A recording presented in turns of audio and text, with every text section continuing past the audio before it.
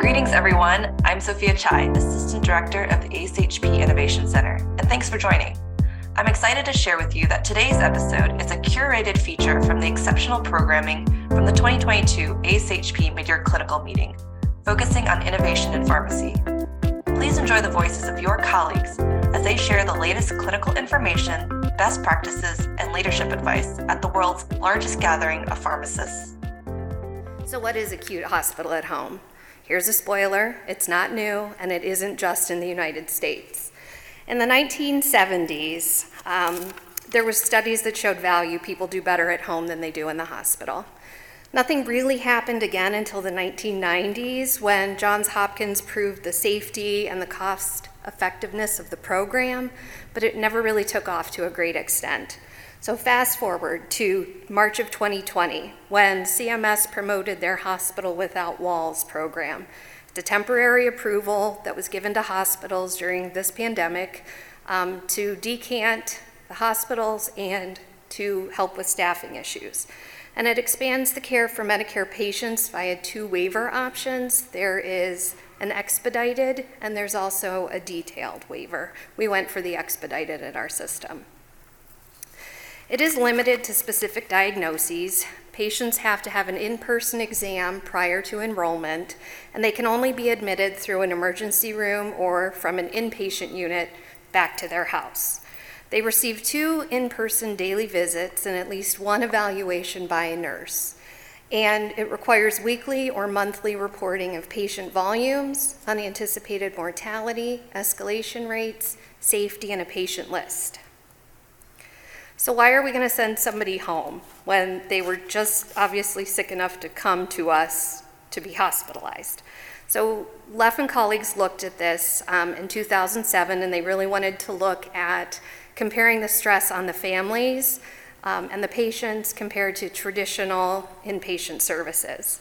Now, at the time, they did not have a pandemic, but they did note that patient visitation was not affected. And at least in our health system, we did have periods during the pandemic where patients had no visitation possible. They saw increased physical activity in the patients that were at home. There was a decreased risk of getting institutionalized or going to a nursing home. They saw decreased length of stay, decreased readmissions, decreased utilization of lab tests and diagnostics, and they also found that the patient care load, the burden, was not passed on to the family members, which was a great patient and family satisfier. There are also a bunch of organizational benefits. We see increases in quality, safety, equity, and effective care, and as we just said, patient sat. We see decreases in mortality, escalation rates, costs, and lengths of stay.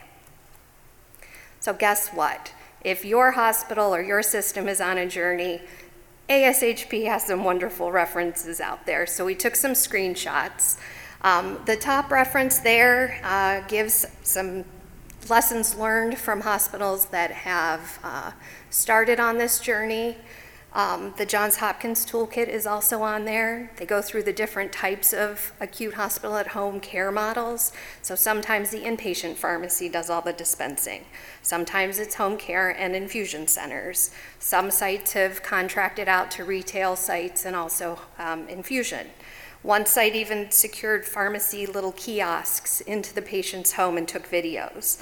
And I have nothing to disclose, but there is another presentation on Tuesday at 2:45 if you're here on, I believe it's a South Dakota hospital that is doing the same type of program.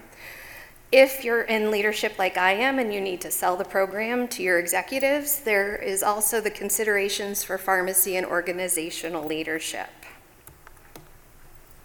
With that, I'll pass it off to Jody. Thanks. So what was the ask and the task? Okay. So the ask was for us to start a pilot program with no new FTEs, and the promise was, let's start out slow and we can have a limited number of admissions at first and a certain number of patients during a focused number of hours. But looking at the perfect admission process, we see that patients first get evaluated, based on their diagnosis within the waiver and if their vital signs and their needs were appropriate for the program. Looking at patient specifics, we needed to make sure that their requirements for their home are appropriate for the home care or hospital at home program. They need to have access to the internet so that they could have their Zoom calls and be able to communicate with the remote nurses. And then they would be admitted to the acute hospital at home hospital, of which there were 2 hospitals within our system.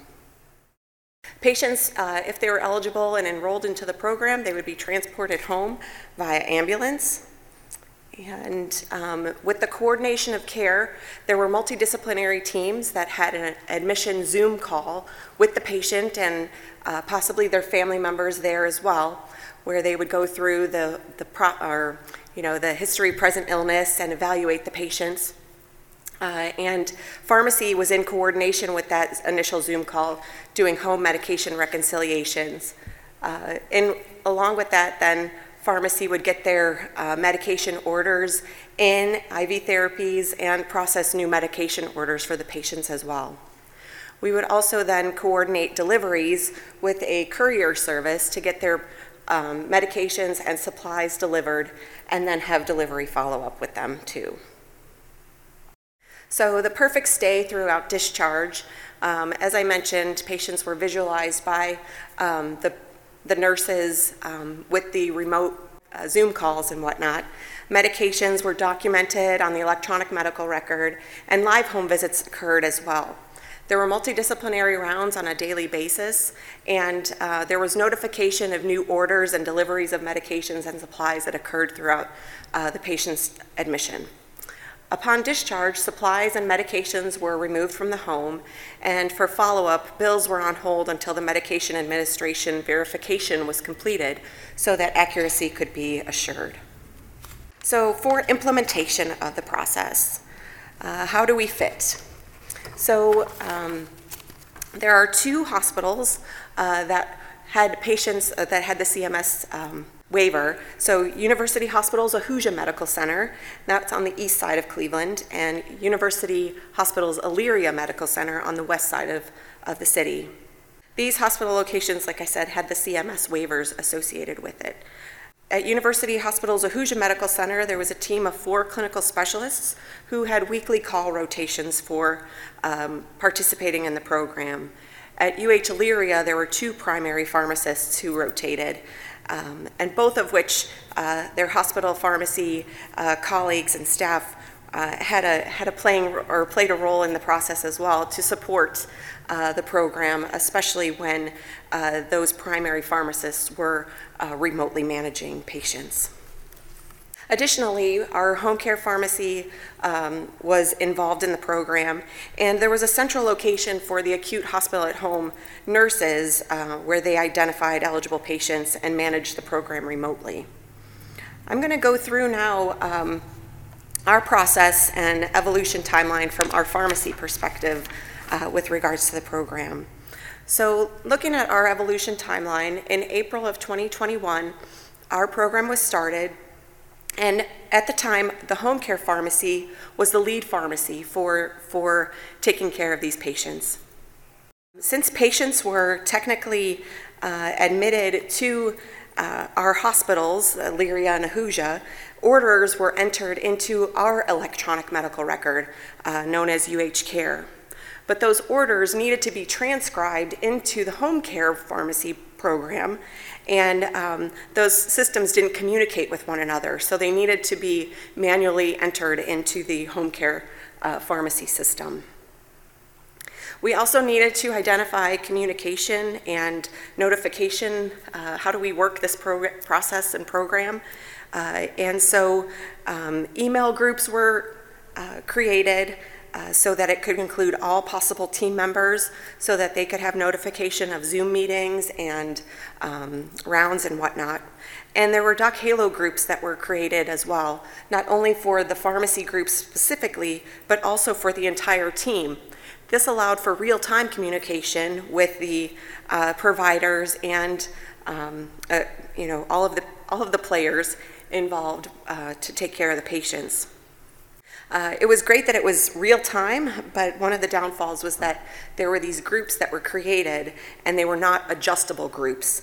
So on some of the groups, there were like 60 people included in the Doc Halo group.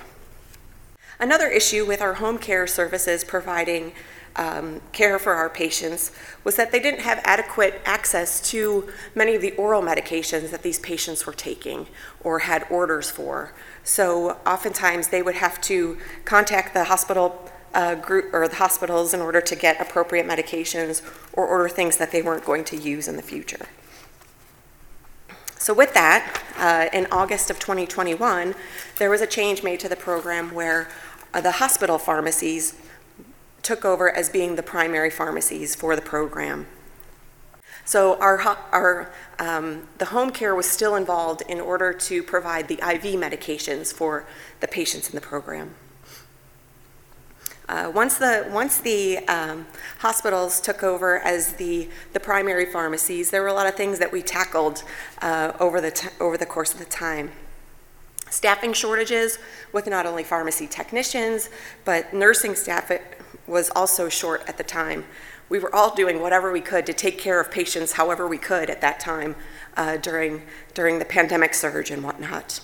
But with the pandemic surge and the patients who were in the hospital at home program, we were getting pretty good at taking care of those patients who had the primary diagnosis of COVID.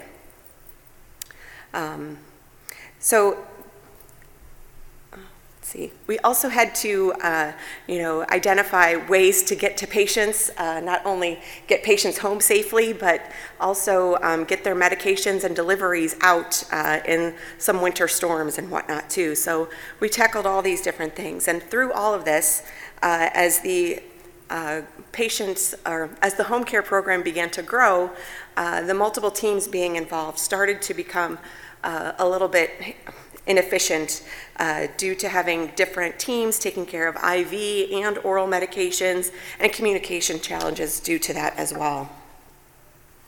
So an evolution again, another change occurred in February of 2022. This is when our hospital pharmacies absorbed all of the IV dispensing in addition to the oral medication dispensings. So we did, all the IV, PO, and supplies associated with these patients. We did involve home care in patients when we needed to give IV medications via pump. So for example, if patients needed Zosyn and they needed to have it on a pump, then home care would be involved. But we did our best in order to try to make therapeutic recommendations that would be alternatives so that wouldn't necessarily be necessary or needed. The program also continued to grow, which brought the challenges of training for providers and the hospital at home staff. There were more nurses being included in admitting patients, more residents and APPs being involved in taking care of these patients. So with all of that, we were becoming efficient in our processes, but with these new people coming in, we had to get them on board and understand all of the things that we've worked through in order to make the process efficient.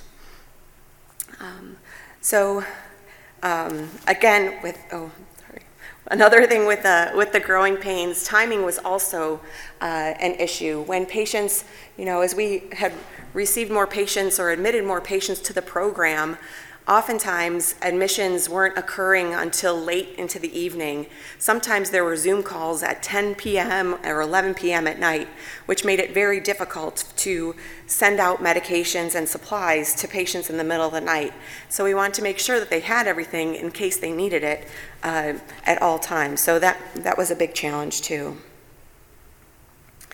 So in addition to the pharmacists, one of the things us as pharmacists who were taking care of patients in the hospital or on this program, we had to think differently and take on the role of a home care pharmacist. I am a trained critical care clinical specialist. I'm also the RPD for our residency program. And so taking on the role of a home care pharmacist was different. And you have to think of those processes involved in taking care of patients at home in a different location. So we had the intake of orders on the Zoom calls with their medication rec, those processes. We had to fill the orders, picking the drugs from the Omnicell carousel, getting the IV prepared from our already stretched technicians who are taking care of patients who are busy or taking care of patients in the hospital, and also trying to estimate the number of doses that needed to be sent out when estimating length of stay or looking at beyond use dating for medications that needed to be sent out, trying to think of all those things and limit the number of deliveries as well. We had to label and obviously check the medications. Outpatient labels were necessary for these patients, although they were admitted to the hospital, they needed to have outpatient labels on those medications. And so our inpatient EMR doesn't link to or doesn't have all of those criteria, so we needed to use different labels on our Z printer, and we needed to do some arts and crafts to make it compliant with what the requirements were. So we took care of those things. We also needed to pack the supplies. So there were IV start kits to think about. Who knew that there were disposable IV poles? I had no idea. So those were things that needed to be into the deliveries for these patients. We also need to think about the numbers of needles and syringes and all of the supplies, MDIs with spacers, all of those kind of things needed to be included in the delivery for those patients. This process, although it seems like it could be easily streamlined, we still needed to take care of patients individually. So just because a common disease states that we were taking care of, it wasn't standardized for each patient because many of them had different needs. In addition, we also had to think of delivery and tracking. We needed to call the courier and get the delivery sent and packed. So we needed to estimate the arrival time so that the nurses could have the visits scheduled accordingly. And we even had to answer calls from the courier to, where the patient wasn't answering the door. What do we do with these medications now? So all of these things were things that we had to think about. Another thing that I forgot to mention about was other things like supply issues. There was a tubing shortage while we were taking care of patients in this time frame, and so we had to contact the providers about changing medications from IV infusions to push antibiotics instead in order to try to conserve any of the IV tubing that we actually did have in stock.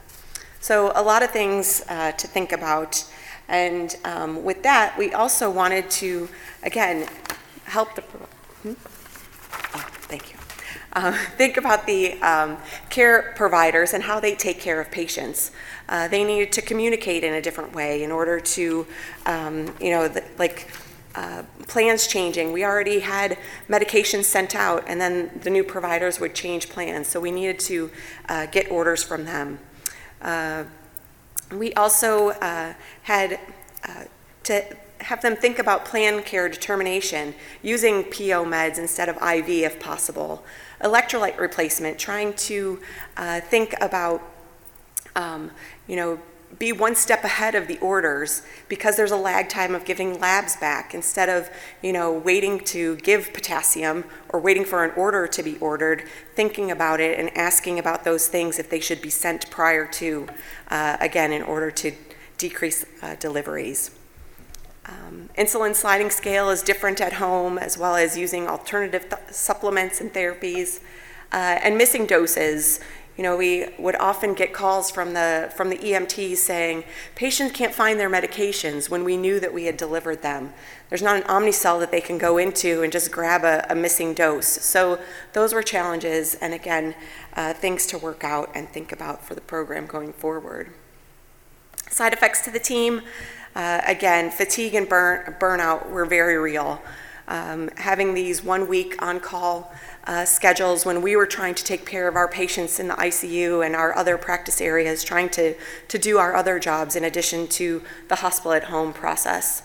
And as I mentioned about the communication, those doc halos, because they were group doc halos, we were not able to be removed from those notifications. So even when we weren't on call, we were still getting all of the notifications for new admissions or requests for missing doses and all of those kinds of things.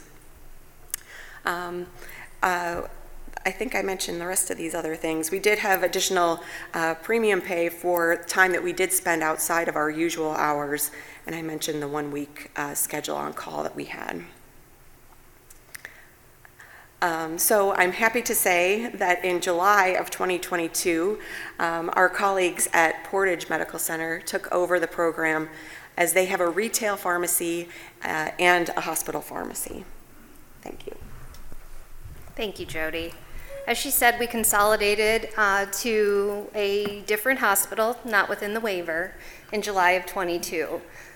They did get two new clinical pharmacist positions approved, and any work that is done, any drug costs associated with anything from the acute hospital at home is still cost transferred back to the two hospitals within the waiver. In Ohio, as Jody said, everything has to be outpatient labeled, so they can do that much easier with their embedded retail pharmacy. They just don't adjudicate anything through the patient's pharmacy benefits.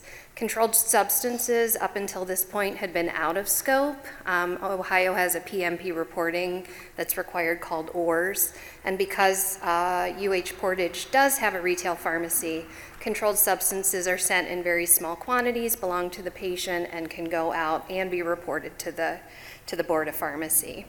So here's a sample of our reportable outcomes and data. We are now, we have a daily census as of today. Right now our census is 4. We're up to 372 admissions, and our length of stay has dropped from 3.31 days to 3.28. But our 30-day readmissions has gone up just a little bit. And here was a breakdown in September as to the different diagnoses and patient types that we had. We did at some point begin with the commercial patients. They were different insurances decided to join the fund. So Jody went through all of the pain points that we had, but to be perfectly honest, the program is expanding, and I have a mother who is in her 70s, and I would rather have her in her house, if humanly possible, than in a hospital. So expanding this is great for the patients. The new systems that are being used at Portage, they have medication tracking, so they're using the courier service, so it's like FedEx. You can see right where your stuff is, and there's none of this, how long is it going to be till it gets there. The reorganization to one site, I put all my eggs in that basket. I fought so hard and I won. It never ever happens like that, but it's really great for the patients, and it's really helped the team members. We are tracking outcomes and reimbursement, and this is really an innovative and opportunity for workforce and for the workflow to think differently and to try new things. Thanks so much for listening in today. Be sure to visit www.ashp.org/innovation for more ways ASHP is helping to innovate pharmacy practice. And check back soon to hear more featurettes from the 2022 ASHP Midyear Clinical Meeting. Until then, this is Sophia Chai from ASHP Official, and thank you for listening.